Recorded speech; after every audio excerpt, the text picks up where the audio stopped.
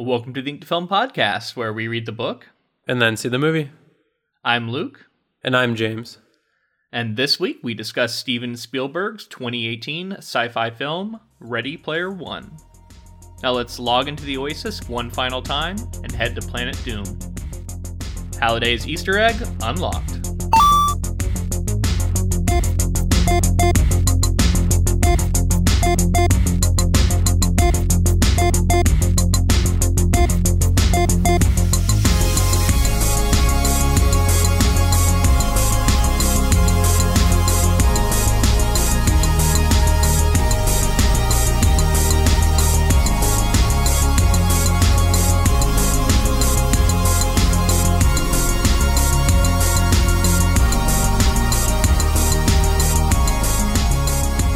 So here we are. We saw Ready Player One.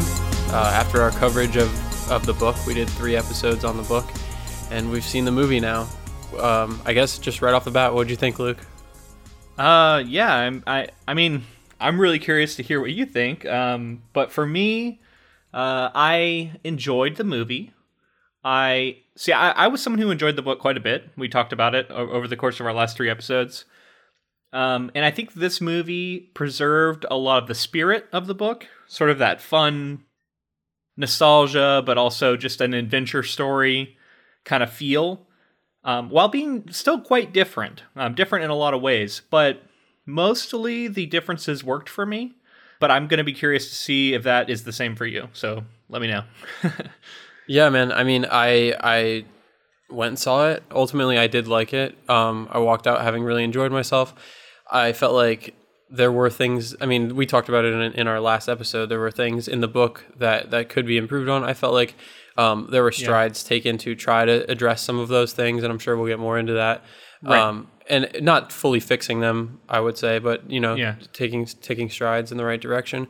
And ultimately, like, it's... You're talking about some of the inclusion concerns we brought up and stuff like that. I don't want to be so opaque that no one knows what we're talking about.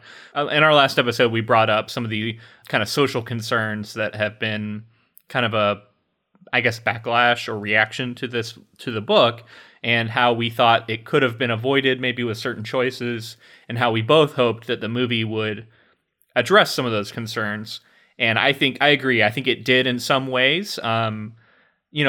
Whether or not enough for you, I think it was going to come down to personal, your personal reaction to it and how much you disliked the book for these concerns.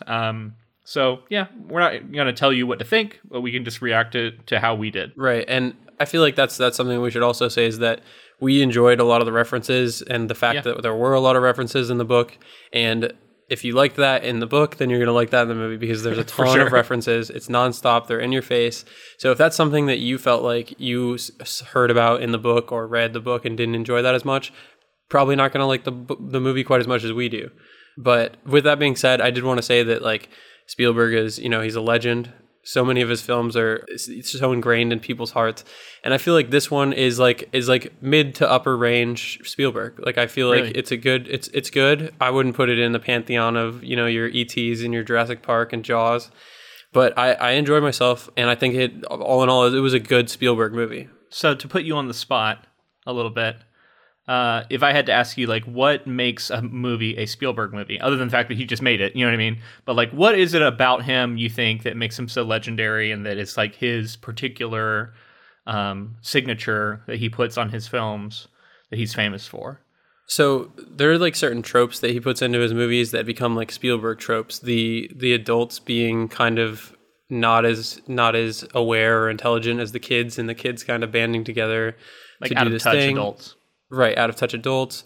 Yeah. You get your amazing sweeping camera movements and really just, he has such an eye for film. Like, his composition, his camera movements are always very fluid, and you'll start up in one setup, and there'll be a camera move into a perfect other setup that'll be like another perfectly framed picture if you just took a screenshot of it.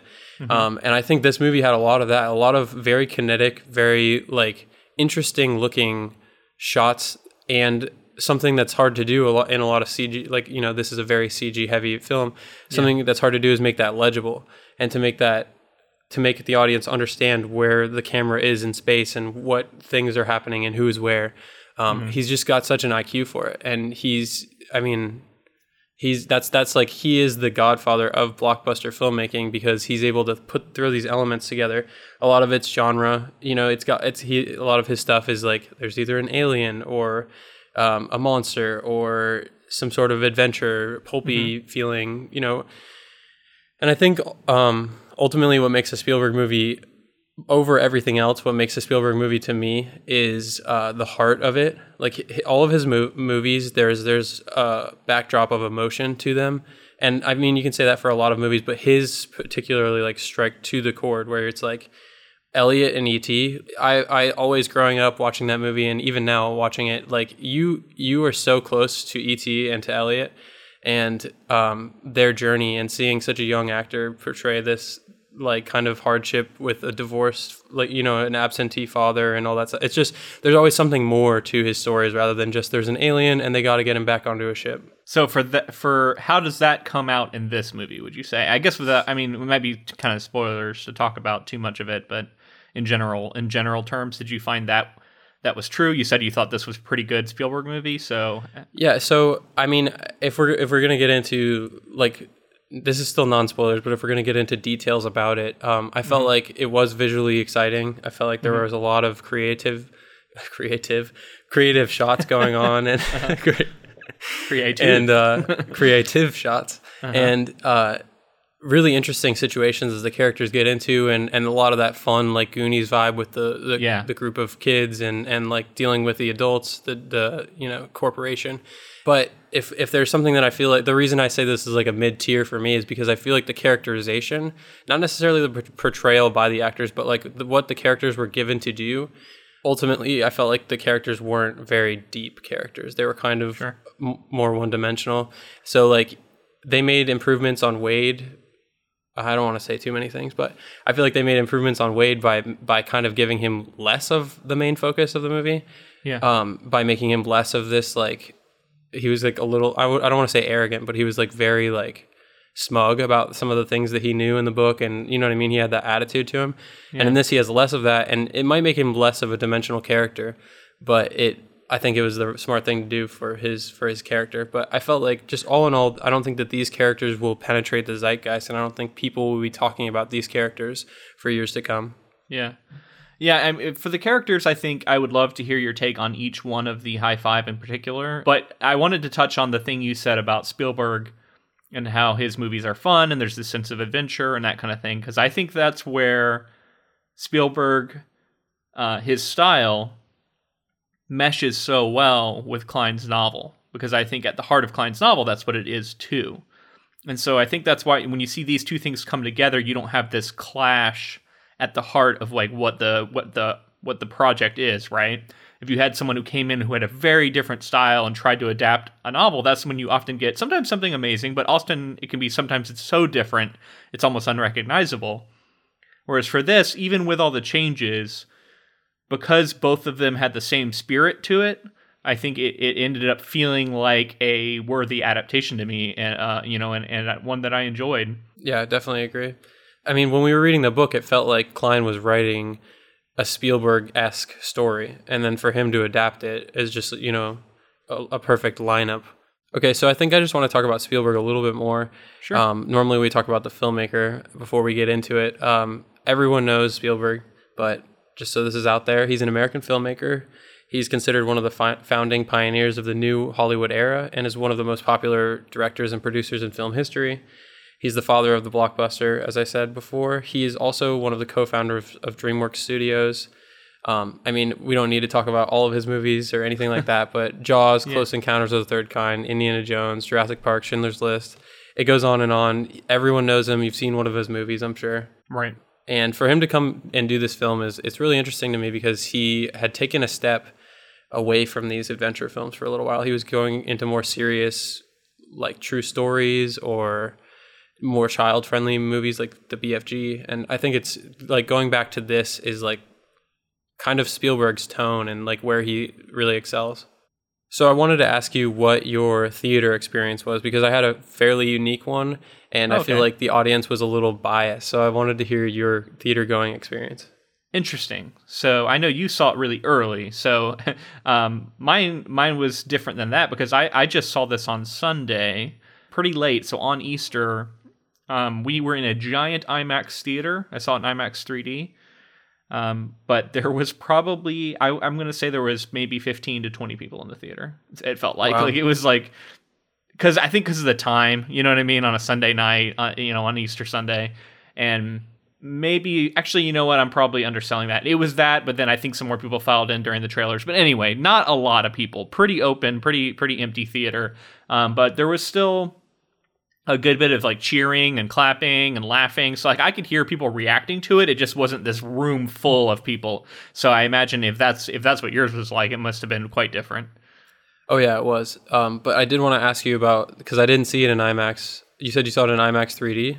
Yeah. What'd you think? Because I have heard that this is one that you got to see in IMAX.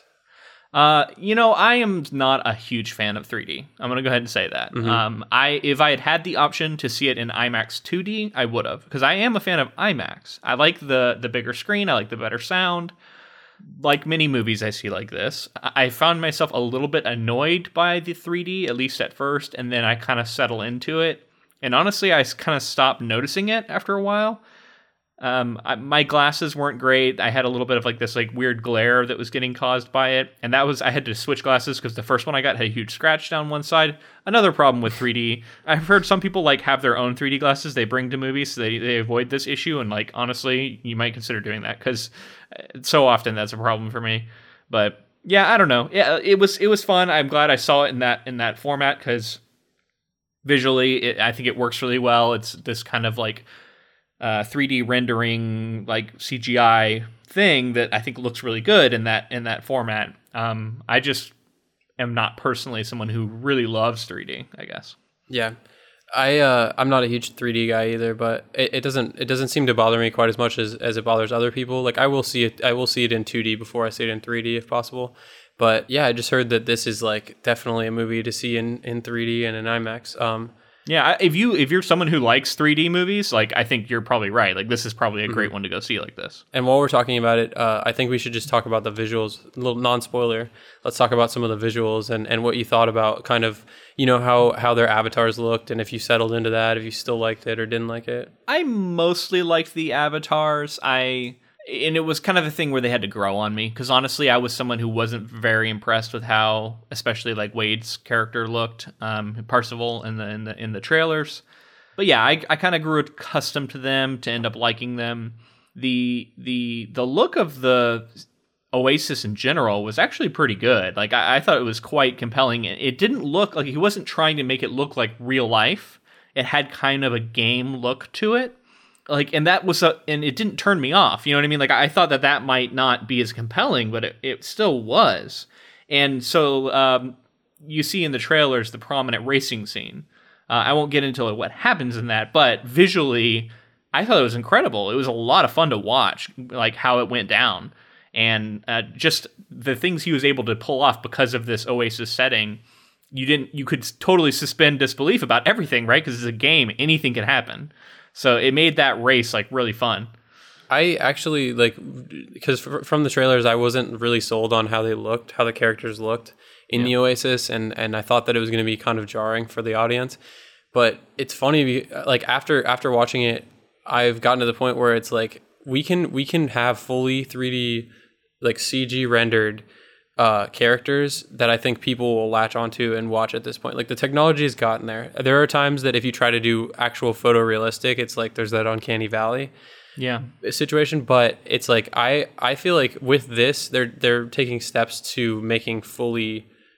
I mean, with your like Planet of the Apes, between Planet of the Apes and stuff like this, I think eventually we're going to get to the point where like entire movies are just totally mocapped, like Avatar, And well, I mean, the mocapping technology is getting so amazing. There was a thing going around, and our listeners can Google it probably and find it. It was a demo for technology, I think, recently put out with Andy Serkis. Have you seen this? Yeah, and he's like demoing. He's Mm-hmm. reading. I think he's performing a Shakespeare like monologue. and you see him with the mocap, and then you see like the thing he's portraying, and it looks so good.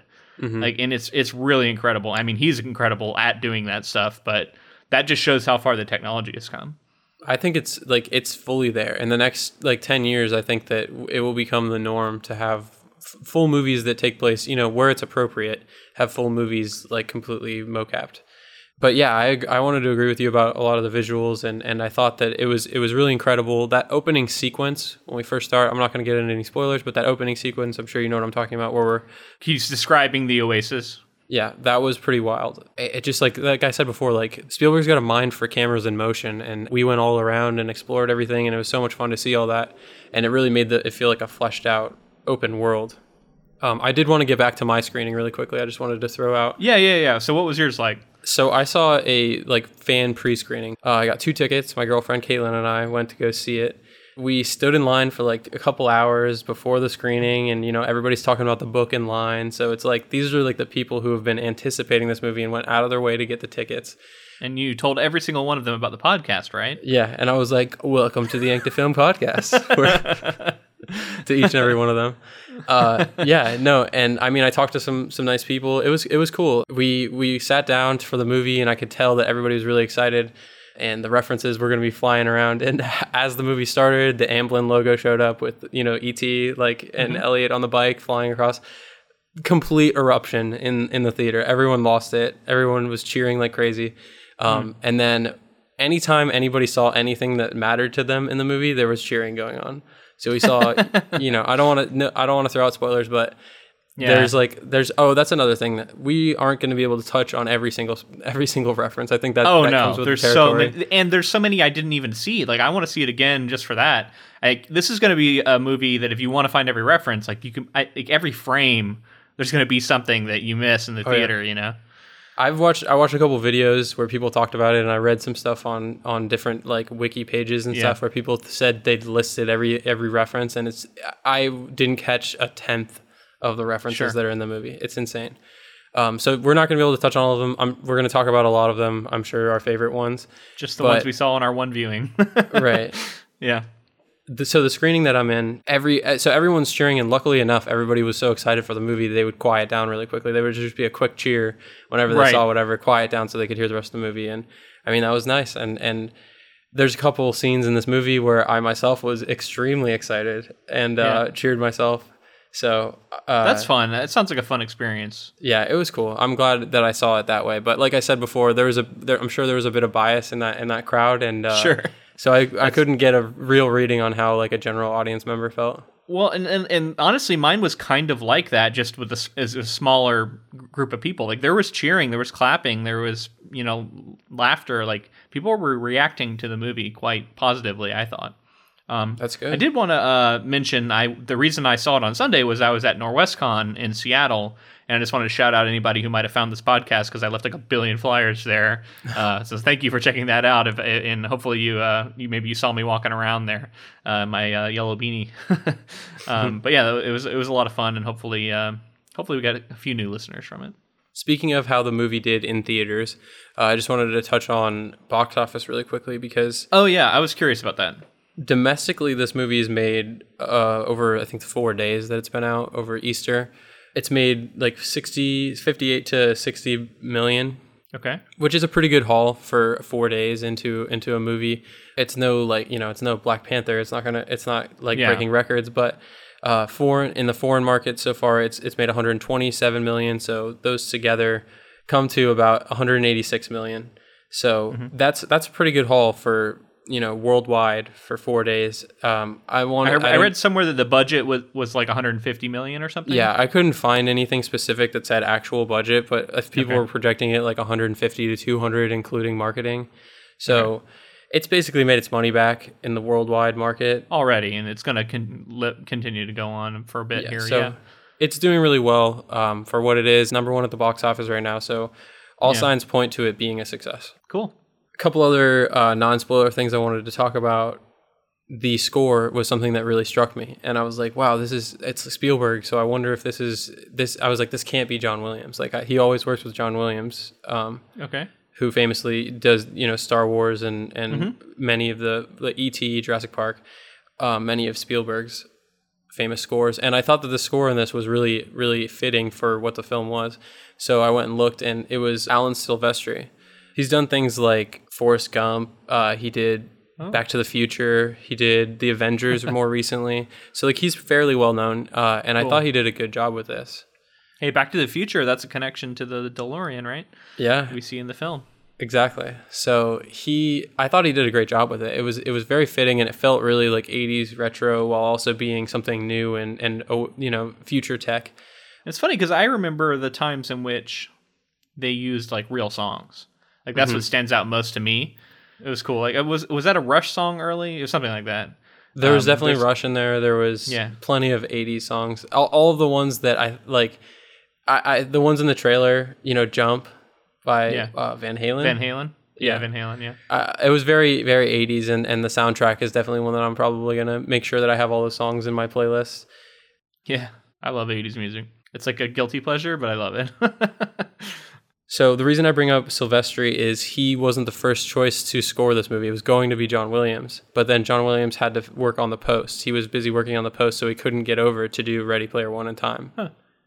Okay. Which I thought was like interesting and worth referencing because like so much of his stuff is like it's such a John Williams-esque, like there's so many references to things John Williams was involved in.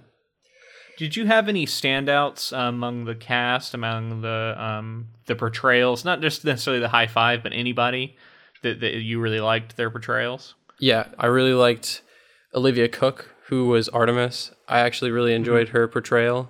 Ben Mendelsohn, who played the bad guy. Ben Mendelsohn is the man. Like he was Sorrento. Yeah, Sorrento. He was born to be a villain, and he's so hamming it up in such a big way. And yeah, he was funny too, right? Like in really a different kind of way, yeah. And I mean, I've heard people online not liking this portrayal as much, but I have to give a shout out to Mark Rylance because him as Halliday, I thought was great. Oh, interesting. Yeah. Okay. People didn't like that? I thought he was really funny. I thought that he was like he fit like a Willy Wonka-esque character for a new age. Yeah, I liked it. How about you? What are some standouts for you? I mean, you hit on a lot of the ones I was going to mention. Yeah, I mean, I think H in general, I thought was really good. I don't know the name of the actor for that, but she was really good. Her name's Lena Waithe. Yes, Lena Waithe. And then like you said, the guy who played Sorrento was awesome. I thought the guy who played Wade was pretty good, but. He's kind of a cipher, so that's kind of how the character is in the novel too, though. Right. So that you can kind of put yourself in his shoes, I guess, is kind of the point of that. Yeah, I thought he was good. I enjoyed him. I thought that he did a good job, and like I said, I don't think that some of the because like I said, he didn't have that much depth to his character. Like there was so much more in the book, and I mean that comes along with it being a 2.5 hour movie. Well, I really want to talk about all the like little specific things and find out what you missed, that wasn't in there, and what you liked that was added. So I think we should get to the spoiler section if you're ready. Yeah, let's do it. So much to talk about. All right, before we get to our spoiler talk, I want to take a second and tell you about Audible. Audible is an audiobook app or website that you can use to listen to over 80,000 different audiobooks. They've been nice enough to give us an affiliate link. It's audibletrial.com/ink2film. And with that, you get 30 free days to their service and 1 free audiobook in their collection. This week, I thought I'd tell you about Michael Crichton's Jurassic Park. I know we're all familiar with that movie, especially if you're a Spielberg fan. I know I am. But maybe some people out there don't realize it was adapted off of a novel. That's a project that I know we want to get to at some point this year, maybe around the time Jurassic World 2 or whatever it's being called is coming out. The Fallen Kingdom. Yeah, that's what it is. Which I had a trailer for in front of this movie, by the way. I don't know how good it looks, but regardless, the original Jurassic Park is an amazing movie, and I'm excited to read that book and talk about it with you, and I know we'll be doing that coming up here at some point. So, that'll be my recommendation. Michael Crichton's Jurassic Park. One of my favorite movies, period. Jurassic Park, Steven Spielberg, really? So I'm stoked to get to that one. Yeah, so if you wanted to get that, you just use our link to sign up. It's audibletrial.com/ink2film, and you can get that book for free for 30 days before you pay the monthly subscription fee, which I think is like $15 a month. Am I right about that? I think so. I know there's a couple different levels you can sign up for.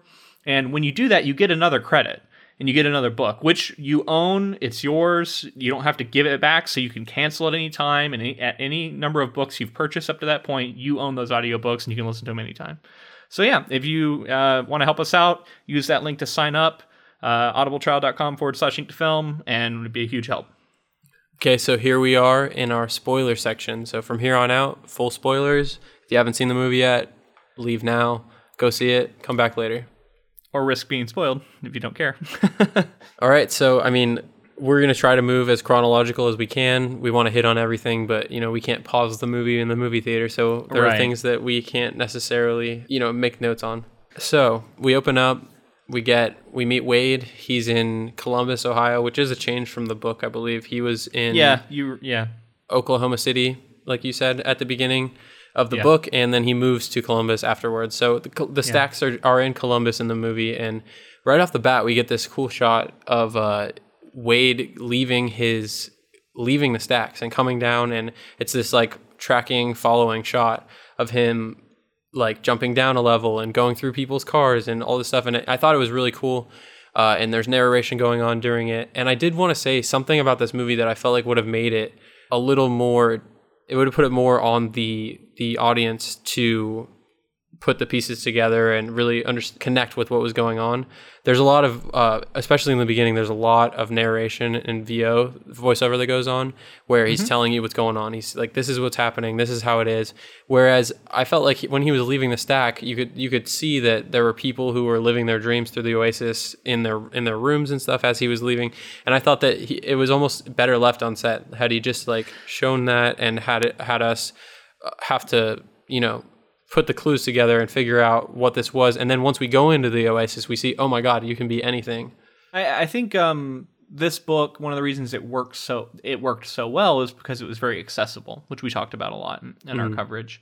And it seems to me like that's an appeal to that. Like this movie is designed to be very accessible and not to make, like, you don't want it. They're not going to present you with challenging sci-fi concepts. You know what I mean? That you have to try and wrap your head around. It's more like, it's a big info dump at the beginning, right? But it's so that they can just get to the story. And in general, that was my reaction to the beginning in general. It felt rushed to me, and not like in a bad way, not in a critical way, but in the sense that I had just read this book where almost half of the novel is beginning. Like it's like, or at least a third of it is very much like him on Ludus, him not being the guy who's won the first gate, all that stuff, right? And that, like, the first gate, I felt like he was done with it, like, so fast. It was, I don't know, it went really quickly to me, but I guess, it's our 2.5 hour movie, so you have to move, right? Right, yeah. They definitely got into it very quickly. We see Wade going into the Oasis for the first time. He's leaving his world behind, his world that he doesn't really connect with or like. He leaves it and goes into this Oasis that we've talked so much about. You can do anything, be anything. It's this virtual world. And like I said before, that opening shot when we first get into the Oasis is so technically impressive. Like, just like, yeah, it was cool. Movement and it was a good way to show it off. It was almost like an ad for it or something. Like, I don't know. I think it makes sense for this movie. We talked about there being two. You said like Monty Python was like a line for you. It was like almost too much in the book. Did you in the book? Yeah. In the That's book, a bit of a book spoiler, but yeah.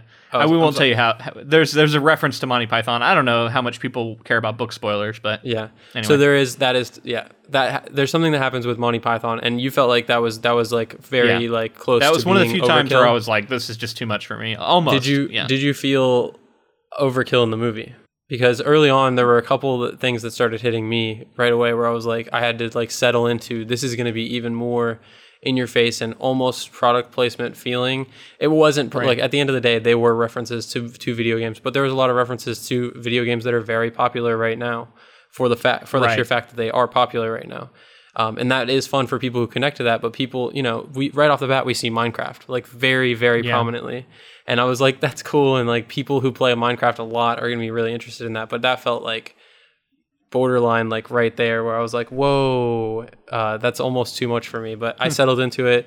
And I think the rest of the movie does a good job of not being as in your face as that opening scene. Because we had Batman, we had like they were like Yeah. all of the things in that opening thing. Yeah, I guess I don't know. Like it didn't really hit me that way. I think my problem with Monty Python in the book was a lot with the how it played out in the novel and the pacing issue. I thought it kind of introduced. Whereas these references were most of the ones you're talking about. They kind of breeze by them pretty fast, and it's just kind of like, oh, look at this cool thing, look at this cool thing, and then it's over. And that's fine with me. It's almost like I'm thinking of like Lego Batman a little bit, like. You know what I mean? Like it's just like you see something and you kind of laugh, like, "Oh, look at that! It's a cool thing," and then it's onto the next thing. It definitely reminded me a lot of that. And I liked Lego Batman. It was one of those things where I'm just nitpicking as far as Yeah. It was just one where I was like, wow, that's a very, very specific reference to make towards a specific audience, and it felt. But I guess that's what the whole movie is. So I should shut up and we should continue. Yeah, that's the movie, man. So he when he goes in the first time, he's going to the race, right? Like to compete in this challenge that Halliday has set up. So what was your like? I already said earlier that I thought it was really visually exciting and interesting to watch it play out. What was your reaction to that initial holy shit race kind of thing? So I thought felt like I could feel what they were trying to do. They were like, okay. So these are going to be deviations. All of the clues, we should say, throughout, all of the keys and the challenges for the keys are different than they were in the book. Yes. So this one was I felt like, in my opinion, was a way to be like, we got to do something very visually interesting that can be in the trailers, that we can get people hooked in right away. And so they did a car chase, which is, I mean, Spielberg can do a car chase. Like, he knows how to do a car chase. It was, like I said before, legible. You could understand where people were in space, what was going on. Which is tough because there was a lot going on in those scenes. People flying around all over the place, crashing into stuff. And it felt like a video game. It felt like a track from a racing video game. One of those hectic racing games where looping traps and tracks all over the place. And I liked how the characters at the heart of it were still like really calm, even though it was like crazy chaos going on. Because it just reminds me of how like gamers are when they play stuff like that, right? Like you don't like you're like intense and you're into it, but you're not like freaking out like you would be in real life because you're like worried about dying. You know what I mean? Like you can just kind of like shut it out and be kind of calm in the midst of all that chaos. I thought that is cool. That's cool to think about. And we kind of get, so as they're going through the race, we see, the T-Rex that may or may not be from Jurassic Park. King I think Kong. it's safe to say it is. I mean, yeah, I think so too.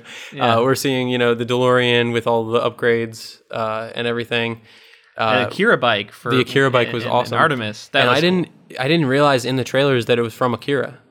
Until I saw you it. Didn't? No, I didn't. Okay. Until I saw it in the movie, did I realize, oh shit, that's the bike from Akira, which was cool. And then Bigfoot. I was never big into like monster trucks or anything, but even I know what Bigfoot, the big truck that H was driving is. Like I saw it and I was like, I didn't realize that was something specific. I thought it was just like a giant. Yeah, I was thinking of like Carmageddon and like games like that too, because it had like saws on it and like all this like it was this big just like vehicle chewer kind of vehicle, which I thought was cool. Caitlin's going to be really excited that you made that reference because after we left, I was talking to her about that scene and she was like, I wonder if Luke is going to remember Carmageddon and all the stuff. And like, Absolutely. That's what it reminded her of.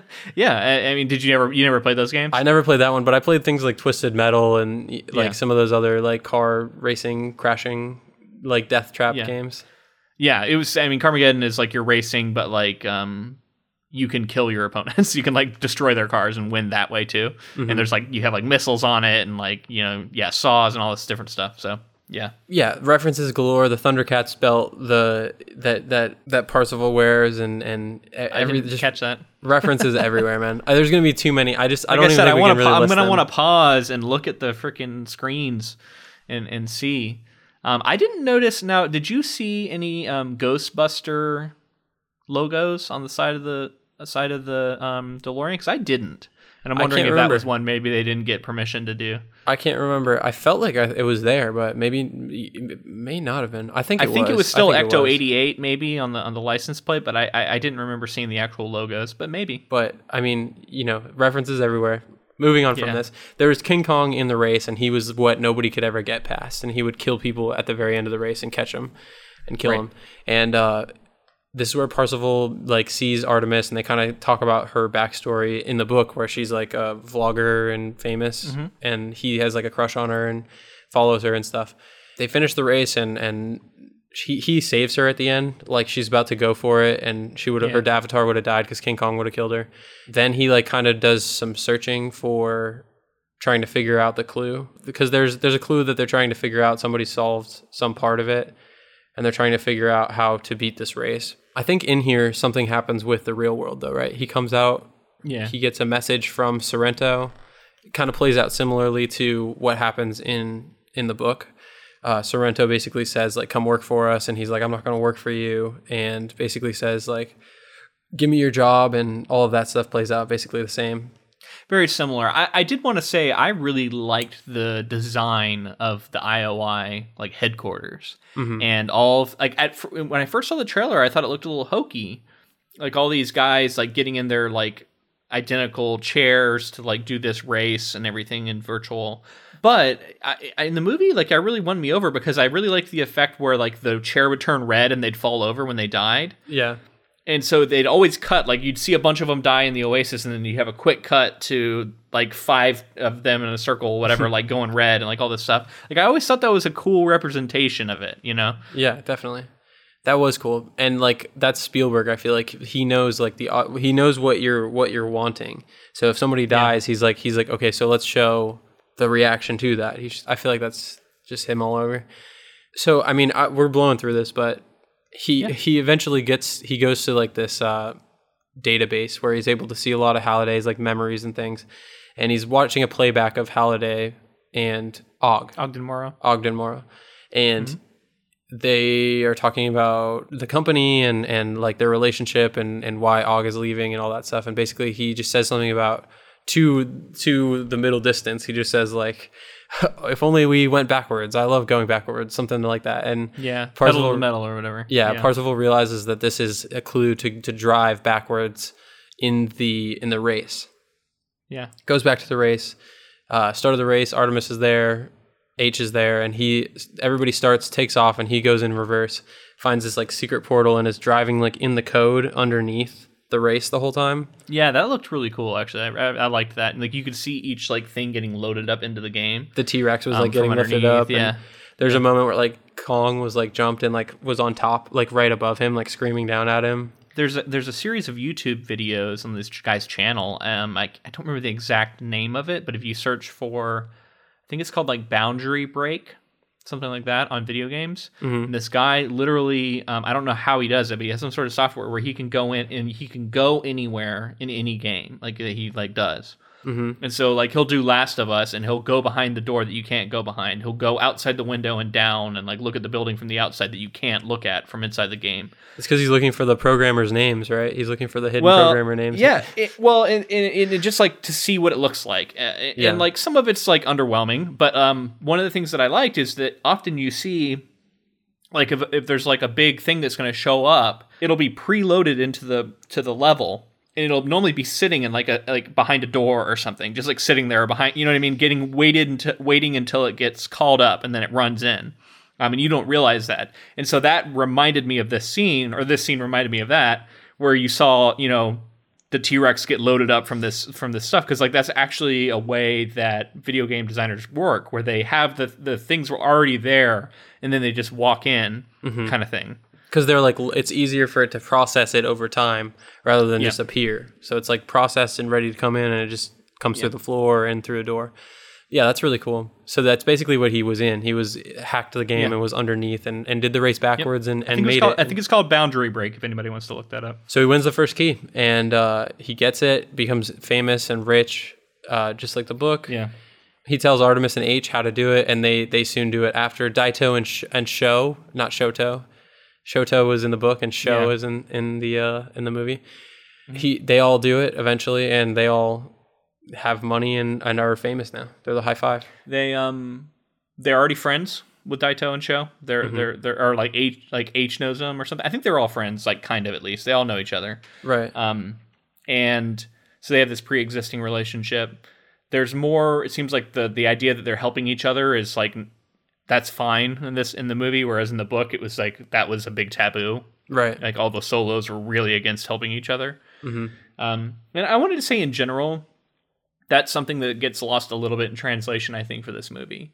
And that's how important the contest was for the characters in the book, it just feels less important. I think maybe that's just a factor of time. But the build up to the first gate actually being complete is so huge. Like it's such a big moment when Wade completes that in the book. And it felt a little bit underwhelming in the movie by comparison, even though it was cool. Like, I didn't feel the frustration and the fact that 5 years has gone by. Like, I don't know how clear that was, but 5 years have gone by of people trying this race and not being able to beat it. And I don't know if I felt that. Like, it felt like it was something that was like a year later or just a few months later almost. Yeah. Yeah, I agree. There wasn't much of that. There was like a little montage scene where they talked about how people were really invested in it at first and then people stopped trying as much. Speaking of the montage, that scene was hilarious where you had like, the mom who was like playing and the kid was like, I'm hungry. And she's like, get your dad to help you or whatever. And she gets killed. We should jump back to that scene actually. There is a scene in the beginning when they're in the Oasis. Parzival goes to meet H on this planet. I think it's Planet Doom. And they're all fighting some sort of like creatures and everybody's killing everybody. Sho and Daito are there. They're all references galore. Freddy and Jason are there. That I noticed. The Space Marine from StarCraft? Space Marine from StarCraft. I think you see everything from StarCraft. I think there's a Zerg and a Protoss. It was that was a cool scene, and that was like our introduction to what battles and everything were like, and that's when we met Daito and Sho. And this scene you said you were talking about before, the reaction of people dying and then being like in the real world and taking their stuff off and being frustrated. There's a little girl who dies at one point and just like rips her mask off and just screams, and like just seeing everybody's different reaction. I think funny. Like the businessman in like Japan or whatever tries to jump out the window and gets tackled. That was wild. That was crazy. He, like, throws his computer and just charges the window. Somebody stops him at the last second. Yeah. And also during that conversation earlier with Sorrento, he ends up blowing up the stacks just like he did in the book. So his aunt and her abusive boyfriend are there and they get blown up. Which, by the way, I think they leaned heavily into the abusive boyfriend being a huge asshole, and the aunt was a little bit more sympathetic, which makes her death mean more, I think, for Wade than it does in the book, where she was pretty terrible as well. So yeah, now that we've touched on all that, jump back forward. They have the keys, and Parzival goes on a shopping spree, and he buys like the holy hand grenade, and he buys himself like a new. Which was funny. I was so to fast forward a little bit to when he uses it, I was frustrated that he didn't make some sort of like. How could it not have? It just blew up normally. It blew up normally. Count to 3. Yeah, exactly. I thought for sure he was going to be like, 1, 2, 5 or whatever. How could they not have done the reference? I thought it was such a waste. They threw it and it was just a normal grenade. And I was like, are you kidding me right now? Yeah. So yeah, that was a little spoiler for later. But he buys a new haptic suit. We're in spoiler territory. What are you going to do? Yeah. Haptic suit is purchased for the real world. It's like sent to him. He buys it. And around this time, they go to the dance soon after that, right? Hey, so real quick, a recurring segment that we haven't done since Altered Carbon. Would you do it? Would you do it? Would you do it? Yeah, I want to know like if the Oasis was real and you could buy this like crazy suit that you could wear over your entire body and all this stuff, like would you do it? I mean, would you invest, like say it's like a few $100s. Would you invest in that? Would that be worth it to you? Would you spend a bunch of hours in there? Or would you try and avoid it like the plague? No, I would definitely do it. I thought you were going to ask me, would I try it? Like, I understand what you're saying now. Like, would the cost outweigh like what it would be? And some people are just really against like the idea of living a second life virtually and all that stuff. But you're saying you're not. Like, you'd totally be down to do it. Yeah, me too.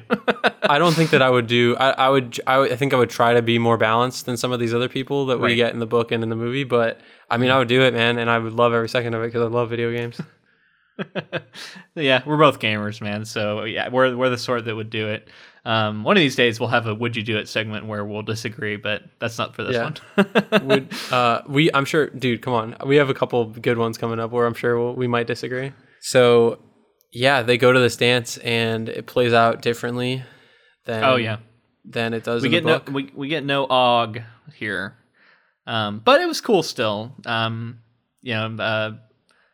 Artemis is a little more flirty, I think, in the movie than she was in the in the book. Like it was more just kind of Parzival chasing after her. She's like pretty flirty here, which makes it more believable that yeah. you know what I mean. It's not like him just chasing her and being creepy. Right. So it's both. So it was more sides. mutual. I was gonna say, like, I think that was good in general. I mean, we can talk about it. I think her character was improved. Mm-hmm. Well, they gave her stuff to do. You know, she was given so much more to do, and that's so key. And she was basically given, I mean, we'll get to it later, but she was given Wade's whole plot about going to IOI and being abducted. And then she also was like part of the rebellion and all this stuff. I'm skipping ahead, I know, but she had this like social mind too, where she wanted to improve the world. And like that was the same as the book, but she had already taken all these steps, you know, and she like was already kind of a freedom fighter, like in her own right, which was cool. Yeah. And she had something to fight for because of her dad's backstory. Of how her dad was like one of the enslaved and forced to work and all of that, which was cool. It gave her motivation and you know, she had something to work for. A line that got like uproarious laughter in my theater was the when Sorrento is talking about the screen and he's like, we've determined we can have 80% covered in ads before it induces seizures, and like everybody just started laughing. that was a factual real meeting that has happened, I'm sure. That's what's coming for us, man. We got to be careful. We got to make sure we fight for our free screens. Yeah, that was hilarious. It was so funny. He was like showing it, and it's like you can't see any of it. You can't see anything. Yeah. So let me touch on a couple of things that I think were around that got laughs in my theater. When he becomes famous, people start to crowd around him, and then Artemis shows up in a suit where she's not Goro.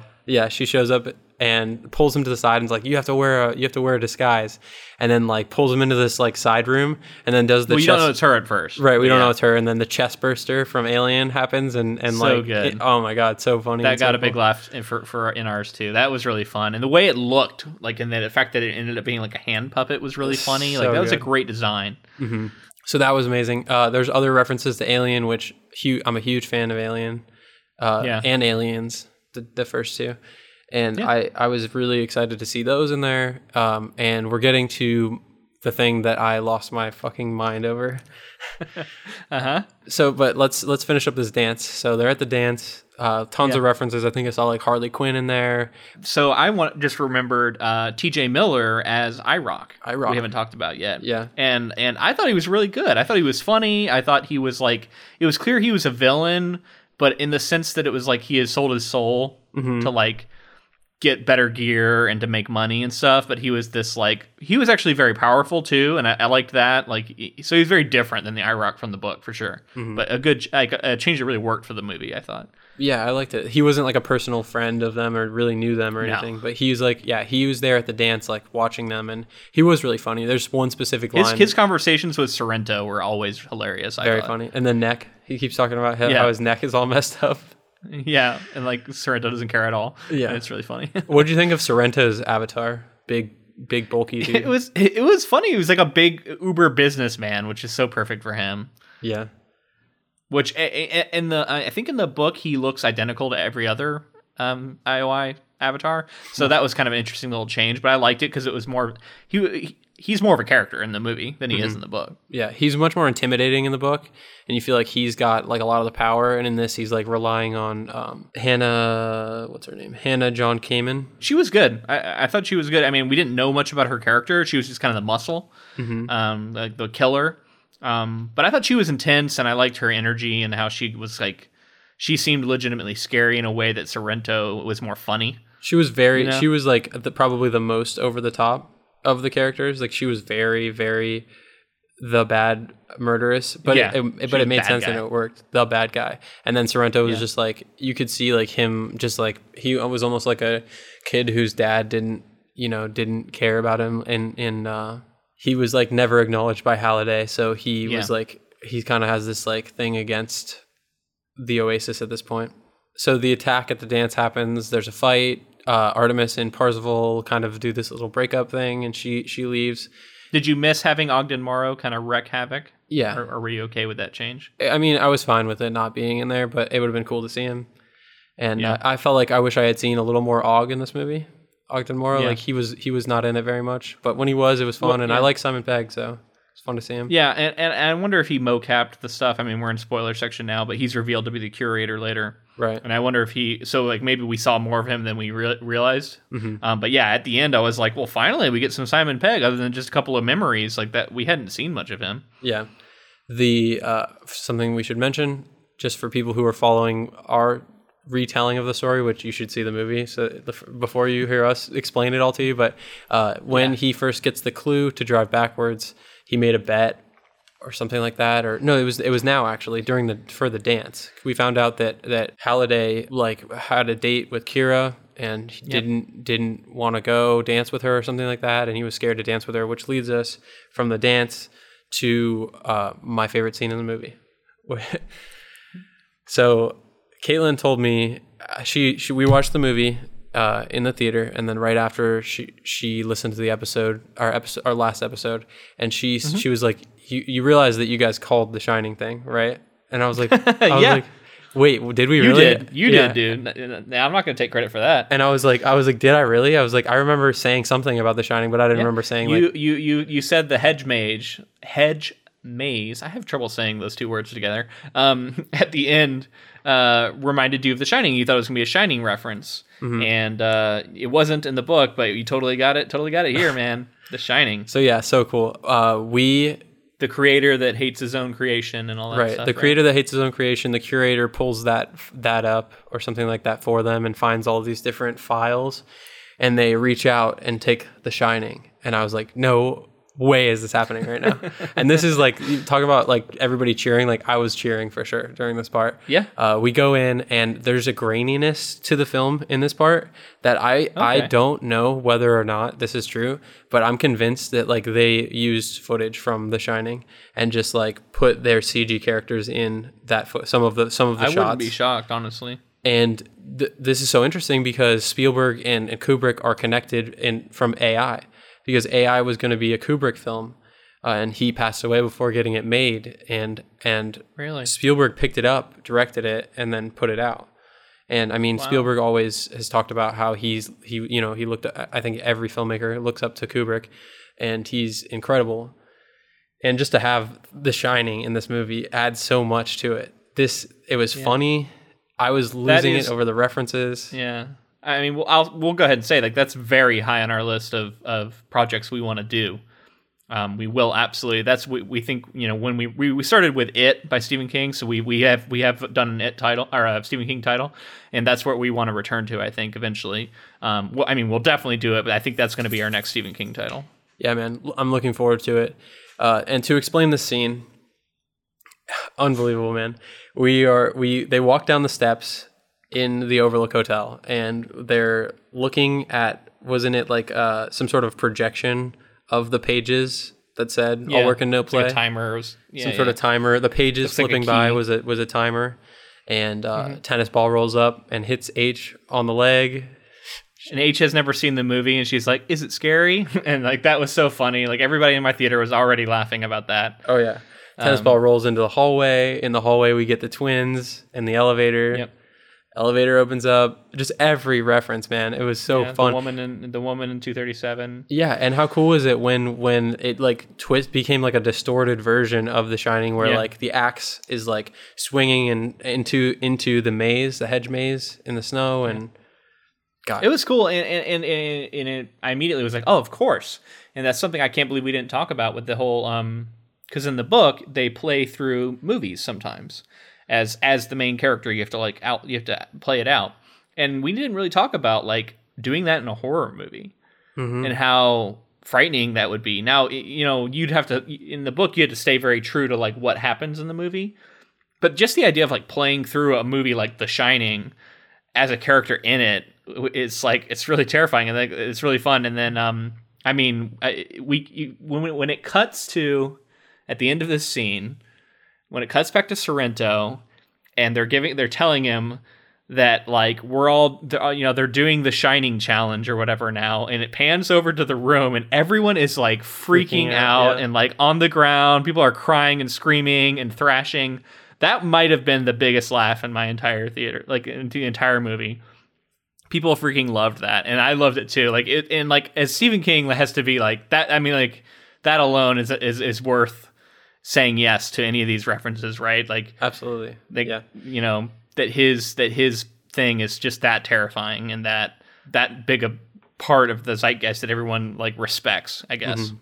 Man, I kid you not, like I was legitimately cheering, and it was worth the price of admission just for that. If nothing else happened in this movie, if the rest of the screen, if it was black for like an hour and then this scene happened and then it was black for the rest of the movie, I would have been happy with this movie. Like I would have been like, okay, that was fun. I'm glad that scene exists. So much fun. So we've lost a little bit of the outside world stuff, but I think at this point they've already met up and they've gotten I think they got in the car, because we already know that Daito is 11, right? Showtime. At this point? Show. Sorry. Right. The show is 11, and we already know that, right? Right. So I love that there's some stuff like that that's been revealed. And I wanted to tell a story real quick. You might know some of this, but for our listeners, when I was a young teenager lad, I was a part of a video game clan in a game called SOCOM back in the day. And what made me think of it is that it was a clan of like, I was pretty young. I was probably like 14, 15, 16, something like that. And then a lot of the people in the clan were older, like some of them even adults. But the best player in our entire clan, our secret weapon who we towed out in any clan battle we had, was my little brother Ben, who was 12 years old. And he kicked everyone's ass. He was the best at the game. And this made me think of that so much. Like I was like, oh my god, it's his clan, his gamer tag is Dreadlord. So I was like, oh my god, it's Dreadlord, and so I immediately made that connection, and I thought that was really fun. And in general, like I liked that like the gamer community and the like kind of knowing people, but like bonding over video games and taking on something together, and that friendship, I think came across well in this movie. Yeah. I agree with you. The stuff in the real world, I felt there wasn't much of it, and I think it would have been cool to see a little more of it, like more, because it just felt like we were supposed to be like, okay, bad place, and let's go into the Oasis, and we understand. And I mean, I get that, you know, there's a movie that you have to get through, but it just felt like there wasn't much there except for when the characters were all together, and it was fun to have them together because it was this like I said before, it was like this group of Goonies who are coming together to you know, go against this force of evil. And Daito and Sho were awesome. All of them together was so much fun. H was cool. And having them in the real world, there's a scene at the end with the truck. We'll get there in a second. But there's a scene at the end with the truck where everything comes together and they're all working together, kind of. And I felt like that was a lot of fun. And it just worked. The characters worked together. I just wish that there was a little bit more to each of them. But, so, you know, so what while are you we're on do? the subject of Daito and Sho, they were pretty different than they were in the book, and what happens to them is also quite different.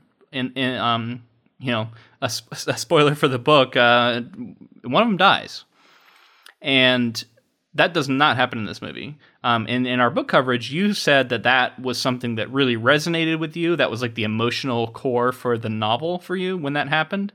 So what did you think of them not including it here?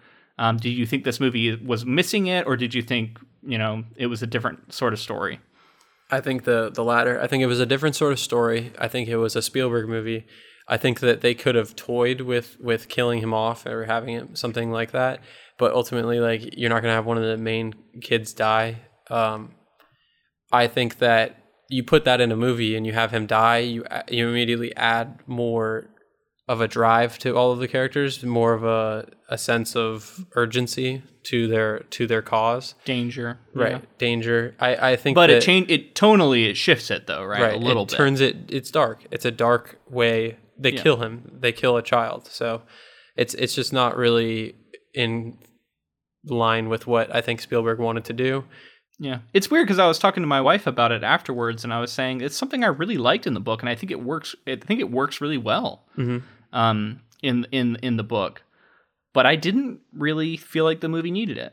Yeah. And usually I feel like I'm the kind of person who I'm like, yeah, kill off one of the characters. Let us know the stakes are real. But this movie wasn't like that. It was lighter than that. It was more, I guess, family friendly in a lot of ways. Mm-hmm. And ultimately I was okay with it. Yeah, I was okay with it as well. So we have successfully retrieved the Jade Key, the second key. Yeah. And from here, which Artemis gets first. Right, Artemis gets it first. There's a dancing situation where Kira is like, there's like a version of Kira in the Oasis that you have to dance with, and then you get the key, because Halliday never danced with her. So it was like his one regret, and that was his way of dealing with it, was putting it in the game as one of the keys. So next up, we get the characters in the real world. Like you said before, they are together now, and they in a van, and they're trying to rescue Artemis, who's been kidnapped. Right. Just to jump back, forget Artemis, exactly when that happens, but she like gives herself up so that Wade can escape. Right. So she's kidnapped and taken to IOI headquarters, which is where Wade was when he hacked in their system and set up his whole master plan. She is now in there. They help her kind of regain some of her autonomy, I guess. So she's able to take off the things that are restricting her. For her, what's scary as hell is the goggles and stuff in the movie. You can't take them off your head if you're one of their employees. Take them off. Yeah, which is real scary. Like that, I would get claustrophobic. I would freak out. Yeah, to not be able to take. She has off. Kind of a moment where she's like freaking out about it. And I totally got that. I think this is what happens here, but like they have this gambit where they fool Sorrento into thinking that he's logged out, which was interesting because I didn't feel like up to that point we'd established that the Oasis looked so good that it was indistinguishable from real life. But I was willing to buy that it was, I guess. But this is like the true testament to that. Like he literally doesn't know. What did you think of that whole scene? I thought it was interesting. But I thought it was interesting. I thought it was cool that they were able to find a way to have everything come together that was different than the book. But yeah, it's a little unbelievable as far as the software, like if it was going to be exactly real life. I mean, I guess I didn't have a problem with it in the moment. I bought into it, and I thought it was kind of funny when they were like holding him at gunpoint, and then he realized and took it off. And I actually felt like there were some stakes to that once he figured it out. And we had Artemis out in the lobby, like logged into the Oasis as one of their employees, and he's like going around looking for her after he gets out of that. So that moment was very tense. A lot of stakes in that moment. But basically, I guess just to kind of get us all of our ducks in a row for this scene, they are in a truck on the move because IOI is trying to find them. They're all logged in remotely. They're all in there, and they're gearing up for this final battle on Planet Doom again. Planet Doom. And Percival sends out the message, just like he did in the book. He sends out the message in order to rally everyone in the Oasis to come to this fight. Artemis is logging in, and she was like she was forced to log in as an employee, and they were like building something. They were like moving bombs in order to do stuff, and the shield had been put up by IROC and Sorrento around the castle. So the orb of Ozyvox. Yeah, that was funny. And he's like telling him, don't say that again. He's like, you don't know how to do a spell, and like it's very easy. And he like pulls out like a little cheat sheet thing to say the spell. Yeah. So we're gearing up for this big battle. Artemis gives them some information that they need in order to get through the barrier, right? Yep. To get through the barrier, and what the final challenge is. They're playing adventure. You have to play adventure in the Oasis. I mean, I don't know if we've made this clear enough, but I want to say that like reading the book, like if you see this movie and you're like, man, I wish I had more of this. Like I want more references. I want more details. I want to know how I want to know how everything works. Go read the book, because almost every reference is different. Almost everything that happens is different and cool in a different way. Something else I didn't talk about earlier that I wanted to mention. There's way less D&D stuff. Mm-hmm. Yeah, I was going to mention that it was almost like a generation jump down. It was like they went from it was still 80s reference stuff, a lot of 80s stuff in there, but it was almost like a shift down to like more 90s almost, stuff. Yeah. And I felt, I mean, that's more my era, so I loved a lot of the stuff that they had in there. But it did feel like in the original, in the book, we had a lot of like the references that would be referenced by somebody who was like pure 80s, making an 80s game. Because in this we had a lot of, just 90s stuff, and even like newer stuff. Like you have your Overwatch characters too, and Halo and all that kind of stuff. So that's definitely not for somebody who was playing video games in the 80s necessarily. Well, and that makes sense because the people who are often those characters are themselves not telling the story of the 80s. That's their avatars. You know what I mean? That was often what it was. So like they could choose anything they want. They're not beholden to any one decade. Right. Also, so we're getting to this final battle here. This was a lot less vertical, and it was a lot more grounded. Everybody was running around just as their avatars on foot mostly. There was a little bit of vehicles. People drive, he drives around in his DeLorean. But there wasn't a lot of like airships and space battles and stuff, like spaceships flying around like there was in the book. So that was quite different. Yeah, that was different as far as like logistically how the battle went down. But things that weren't different, Mechagodzilla showed up. Mechagodzilla. Yeah. That was cool. Yeah, I liked that. And then we get Mechagodzilla. He's wrecking people and he's killing his own guys, like you were talking about the IOI guys. He's stepping on them, and you'll see whole spots of people on the grounds of the IOI building. Where it'll be white around the outside and then red on the inside, where all the people just died. Yeah, before you get that, it's fucking Chucky. Oh my god, yeah, that was funny. Oh my god, that was so funny. And that got a big laugh. And then just like, I love the like string of deaths that gets shown in that, speaking of that. Yes. Like when he throws it out there and like Chucky's just wreaking havoc. So funny. People are freaking out. That was funny. Chucky is such a, so when I was a kid, I found Chucky extremely scary, and I watch Chucky now and it's really not that scary. But the fear that people still have for that character, like I still am like, oh shit, Chucky's like pretty scary, even though I know, you know what I mean? Those movies aren't quite as scary as they used to be. Well, and he was like a little fucking demon dervish too, exactly. Whirling dervish. Yeah. He was like just stabbing everybody in the face. And that was our one F-bomb we get too for the PG-13 Oh yeah, movie, yeah. Right? Well, we got a middle finger too. We got a middle finger, which was cool. Oh yeah. So, okay, let's throw out some references that we remember from the final battle. I'm just going to rattle some off. I saw Battletoads. I saw I saw it too. I saw Lara Croft in there. Obviously the DeLorean, as he's flying around in the DeLorean, he keeps pulling out like guns. He had like the rocket launcher from Halo, I think. He had like... he had a rail gun, which I think is like a GoldenEye reference, maybe? Yeah, speaking of GoldenEye reference... Or Perfect Dark or whatever it was, yeah. Yeah, Perfect Dark. If that's what it was. Fun, man. Speaking of GoldenEye, it was Halliday's favorite game in this, and I was like, that's more 90s. Like that's not a guy who that's not somebody from the 80s favorite video game. That's a 90s thing. So, I mean, I love GoldenEye, one of my favorite, early shooters. It was funny how speaking of that, The Shining was his 11th favorite horror film. I thought that was kind of random. Yeah, there's a lot in front of I was like, all right, give me 10 horror films that are better than The Shining. I know. Shining, no doubt, makes like top 10, maybe even top 5. It was interesting because it was very deliberately like outside the top 10, right? Mm-hmm. Which is kind of interesting. I don't know what they were trying to say about that. With that, well, it's called bullshit, dude. Let's see what they had ahead. All right, so tell me some things you remember from the final battle references that you saw. You called a lot of them out. I'm going to jump to one of the huge ones.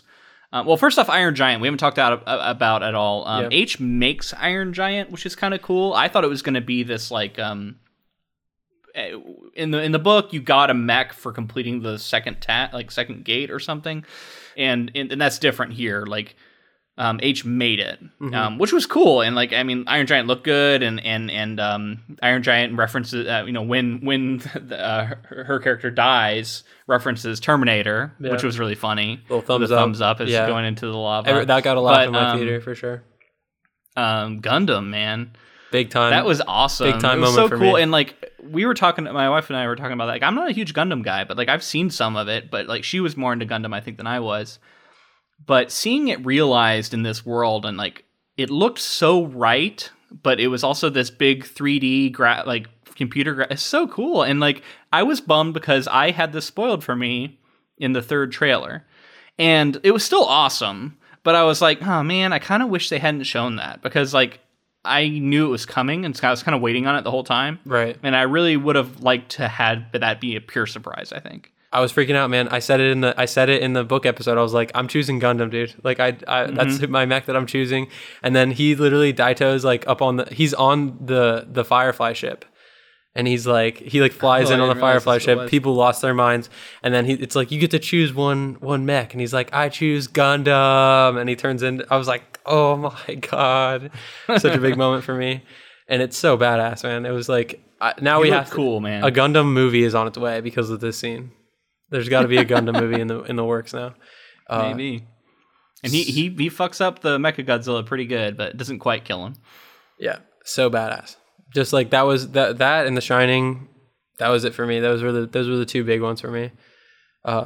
Big references that I loved. So yeah, Artemis is the one who actually ends up bringing down Mechagodzilla, right? Like she blasts a hole through the eye or something and is able to throw like a bomb into his. I had that little toy, by the way. One of those little gooey toys that you squeeze them and they like. Yeah. I had one of those. So when their eyes pop out. Yeah.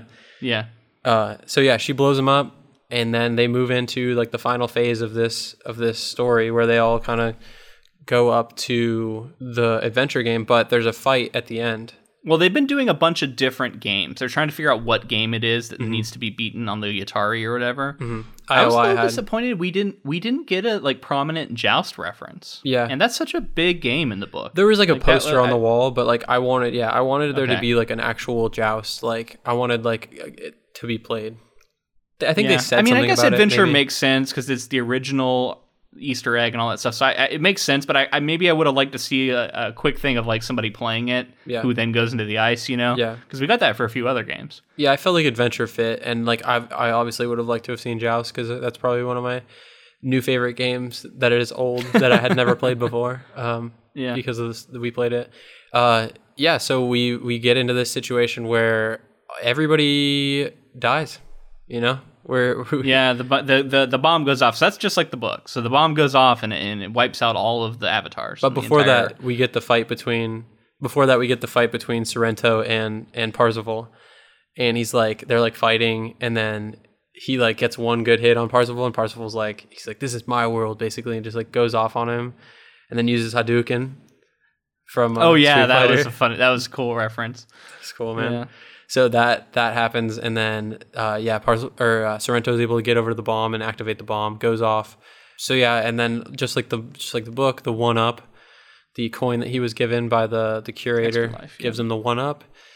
He comes back, and that was for a bet he makes in the movie. He makes a bet and he says, "There's not any other references to Kira." And the curator's like, yes, there is. And he's like, nah, man, I bet you, like all the money I have or something. And so then he looks it up and he's right. And so he gets the coin, which was funny because like he tries to like throw it away, but then he doesn't end up throwing it away kind of thing. Because I immediately knew, I was like, oh, this is how they're doing it here. Right. In the book, he does it quite differently. I guess I'll leave that for if you want to go read the book and you don't know. Yeah. It's a very different thing. Parzival realizes that he needs to play adventure. And he immediately knows what to do. He's like, okay, well, obviously you don't beat the game. Everybody was trying to beat Adventure, and I think they did beat it. Their whole team of like scholars didn't think of the fact that you should find the Easter egg. Yeah. There was a little bit of that where I'm like, come on, but whatever. This movie is not, another conversation I had with my wife. You can't really overanalyze this too much. Like, how were they able to get them all together so quickly? Why did they all live in the same city? Right. There's certain things like you just can't worry about it too much. There's not enough time for them to tell those kind of details, and ultimately audiences don't care. Right. For this movie. Yeah, it's just one of those things. You're going with it, and we're riding along for the story no matter what happens. Yeah, like the idea that no one drove backwards in the race for 5 years of people trying this thing. Yeah. I don't know. It's just, like I said, it's like just believable enough, maybe, but come on. Yeah. Anyway. Parzival gets the Easter egg, and then gets this kind of interesting interaction with Halliday. He goes into like his childhood home, and there's a young Halliday sitting there, and old Halliday comes in, and he's all eccentric and trying to find the Easter egg because he lost it. And telling him about what's important and getting out there and all that, is being out in the real world is also more important because it's the only place to get a decent meal. Yeah. So I thought that was a lot of fun. I liked that we got like the bookend with Halliday, and then there's also that mystery of he's like, are you really dead or something? Is it really, how are you here? How are you so, Yeah, and he says he is really dead. That was interesting too, because I liked that too. It's like he's almost the ghost in the machine now. He's this like, I almost feel like he has a digital soul that's living on inside the Oasis, which is not something that we really get in the book. But I think it's a really interesting idea, and absolutely, it's almost like from a different novel or something. Yeah. But it's a really interesting kind of sci-fi thought that people have talked about, and they only touch on it really in this movie. But that was my take, that it was essentially an uploaded consciousness that lives inside the Oasis now. Yeah. I liked that. I thought that was really cool. And we get the big red button reference from the book. Yeah, what did you think of seeing? Were you surprised to see it? Because they changed so much other stuff, but they had the big red button. I was like, I guess the big red button's still going to be here. And I was like, maybe Ready Player 2 is definitely going to have a red button. No, but I thought it was funny because he's like in the car and it's like shaking around. And then like when he shows him the big red button, he like almost falls into it and presses it. And then he's like, and then Halliday's like, try not to press the button. Yeah. Try not to accidentally press the button on your first day. But it's also when he's trying to give him the key or whatever, and like he can't take it, and he's like, "Do you want it?" Like it was funny, like his reaction to it. Yeah, it was good. It was good. And then he's trying to like put it in the keyhole, and I mean, Spielberg, even something like that, he knows how to build tension. Like he's in the car, he's like being shifted around and stuff. They're under attack, and he's trying to put the key in, and everybody's like on the edge of their seats, just waiting for him to turn this key. Just good filmmaking, man. Yeah, so we also get some more post Wade is now in charge of the Oasis details. Oh, well, I guess we should first talk about the scene where Sorrento arrives with the gun and he opens the back door and he's gonna shoot Wade, but then doesn't because he can see that he has the Easter egg and he's like sees the joy on his face and he's like weeping with joy. And Sorrento ended up not doing it. And I thought that was an interesting thing because like you did kind of feel like his character, although a buffoon and like clearly out of touch and this like corporate hack, he wasn't really evil in like a diabolical way. So I liked the idea that he like in that moment realizes that he's lost and to kill him now would just be murder and it wouldn't actually serve any of his purposes, right? It would just be, an act of revenge. Mm-hmm. And that's how I felt about his character. Very Spielberg villain to do that, where it's like he's got a little layer of something else there. Like he's pretty one-dimensional, but he's got that little bit of like he's just like resentful towards he just wants the Easter egg so that he can rule it all because that's all he ever wanted, and Halliday never gave him the time of day. And then he sees it. Did you read that last scene the same way I just said? Is that how you read it? I think it was his moment of being like, he was like, that's all I wanted, and he did it. So what would killing him really do? Right. So yeah, and that's basically the end of the movie. We get some talk of how they're going to run it together, and Ogden Morrow. Oh yeah, and I wanted to talk about that. They're going to split it up among the clan. Ogden Morrow shows up, and Simon Pegg. It's like, oh yeah, Simon Pegg's in this movie. He shows up. But I wanted to mention the idea of him implementing this no Tuesday and Thursday rule for all of the Oasis, and he says it wasn't as popular. I'm like, hell yeah, people would be besides themselves with anger, especially people who because they're going to be like, what if that's my day off? Exactly. You know what I mean? Like, you know what I mean? That's my day. That's my only day off. Yeah. You know what? The better way to do it, if I could like nitpick a little bit, just introduce an hour cap. You can only play a certain number of hours a week. Yeah. Whenever those hours are. The idea of a strict Tuesday, Thursday thing is a little bit silly. Like it's almost like no way that would last. But yeah, if you did like you can only play so many hours. I mean, World of Warcraft might consider doing this just to like for the freaking health of their subscribers, right? You can only play a certain amount of hours per week before your account is like locked until a certain time. It seems like shooting yourself in the foot as a game developer, but if you're trying to implement something to like keep people grounded, I think that might be a better way to do it. Yeah. Oh, and so Wade gets the girl. He's with Artemis at the end. They're making out in a chair. And it's definitely still very male wish fulfillment. She's still like basically hot in the outside world with just like a birthmark, which is same thing in the book. Mm-hmm. So in some ways, like it's much the same, but I think the overall improvements to her character make this story a little more palatable, and depending on your own personal taste, like how much you enjoy this kind of romance thing. Yeah. I thought it worked better in the movie. Yeah, and I think that they took away some of what made Wade very like when you looked at his character objectively and you said like, okay, he's this white guy who saves everyone, does everything perfectly, knows everything, and that was like very much the gatekeeping of this whole thing where nobody else could do it but him.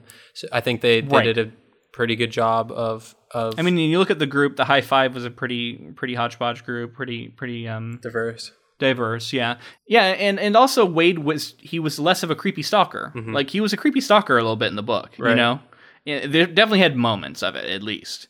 And him not doing that in the movie, I think, made it work a lot better, at least in my memory of the movie. I don't remember him being like that. Yeah, they still, I will say that something that you brought up in multiple episodes was they still made the joke that I felt was a little cringy, was the 300-pound guy in the basement joke was still made. Yeah, it was still in there. I mean, but we said it, and it's true. Online relationships, it's a danger. You know what I mean? And like, yeah, it is kind of a homophobic thing, but like people have sexual orientations, and if you are interacting with someone who is lying about, you know, their gender or whatever, like it that kind of thing can happen, and it can be a real danger with online romances. So I get that it needs to be a thing, right? Because it is a source of real tension in the book and in the movie of like, well, is Artemis really who she says she is? Kind of thing. Yeah, man. So, I mean, I guess we're really at the end here. Have we forgotten anything at the end? That's how the movie ends, right? That's it. So what? I guess you know, maybe at the end of the very end of this episode, we can each say like one thing we really missed. Not necessarily that we thought it should have been in there, but just something that we missed seeing that we were kind of maybe secretly hoping we could see, or then maybe like our favorite thing that they added that was like really good. So you want to say that for the very, very end here? Yeah. All right. So before we get to that, if you'd like to connect with us, we are all over social media, Facebook, Instagram, Twitter. We're at Ink to Film on all three of those. Follow us, connect with us. We'll be announcing new projects, talking about current things. The other way, if you wanted to really be up on like what's coming up and be a part of kind of our inner circle, one way to do it is to sign up for our newsletter, which you can find on our website, which is inktofilm.com. And there'll be a link there. You click on, sign up for the newsletter. We'd love to have you along, and we can give you all the updates, so you'll be the first to know. Yeah, and if you wanted another way to interact with us, you can send us feedback to inktofilm@gmail.com. Send us comments, questions, things that you liked about Ready Player One, things you're excited for about Fellowship of the Ring, which is our next project. Lord of the Rings. Yeah, I don't know that we highlighted that enough. Yeah, next up we're doing Fellowship of the Ring, so that's a big one. And yeah, we'd love to hear like your reaction. Like, how do you feel about the books versus the movie? Is this a beloved thing for you? That kind of stuff. Like, we want to hear your stories. So if you have anything like that, go ahead and send them to our Gmail. The other thing that really helps our podcast keep going is just ratings and reviews and subscribing. Like, all those things helps us rise in the ranks, get up on the charts, all that stuff, get more listeners, grow.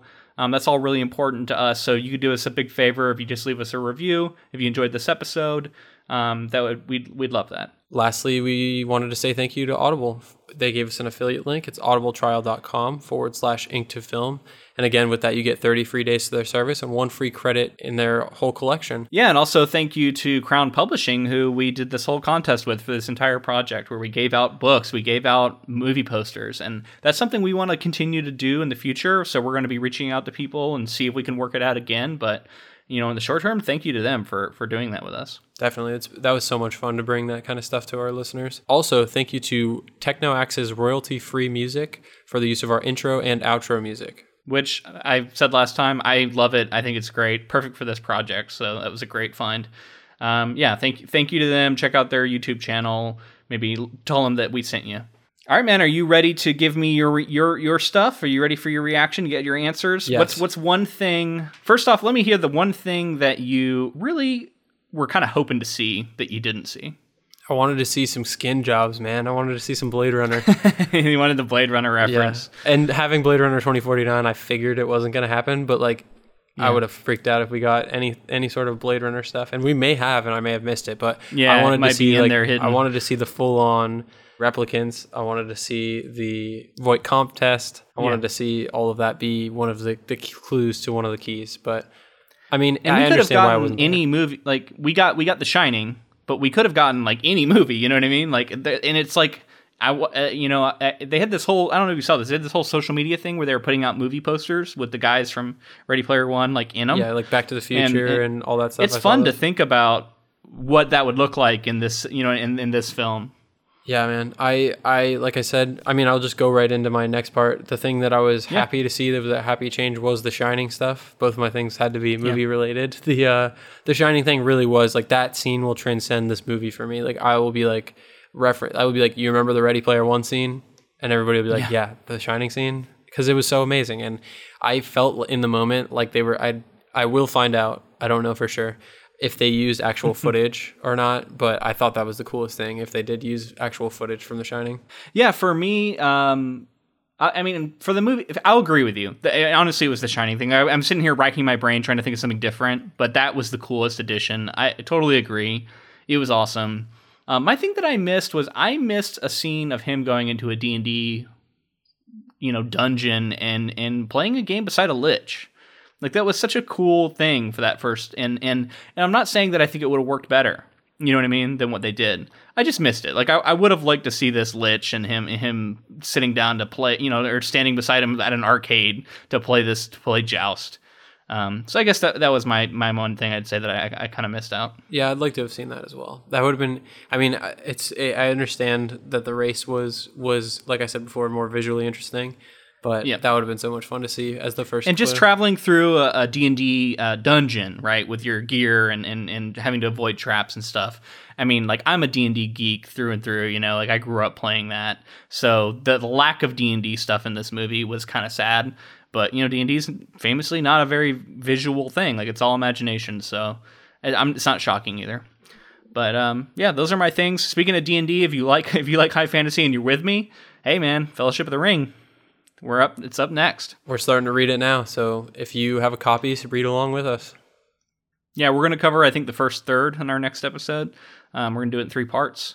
So we'd love to have you along.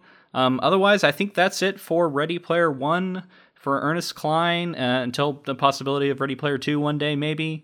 But other than that, I'm ready to call this one. How about you? Yeah, thank you guys so much for listening. All right. Time to push the big red button and shut it down for good. See you guys.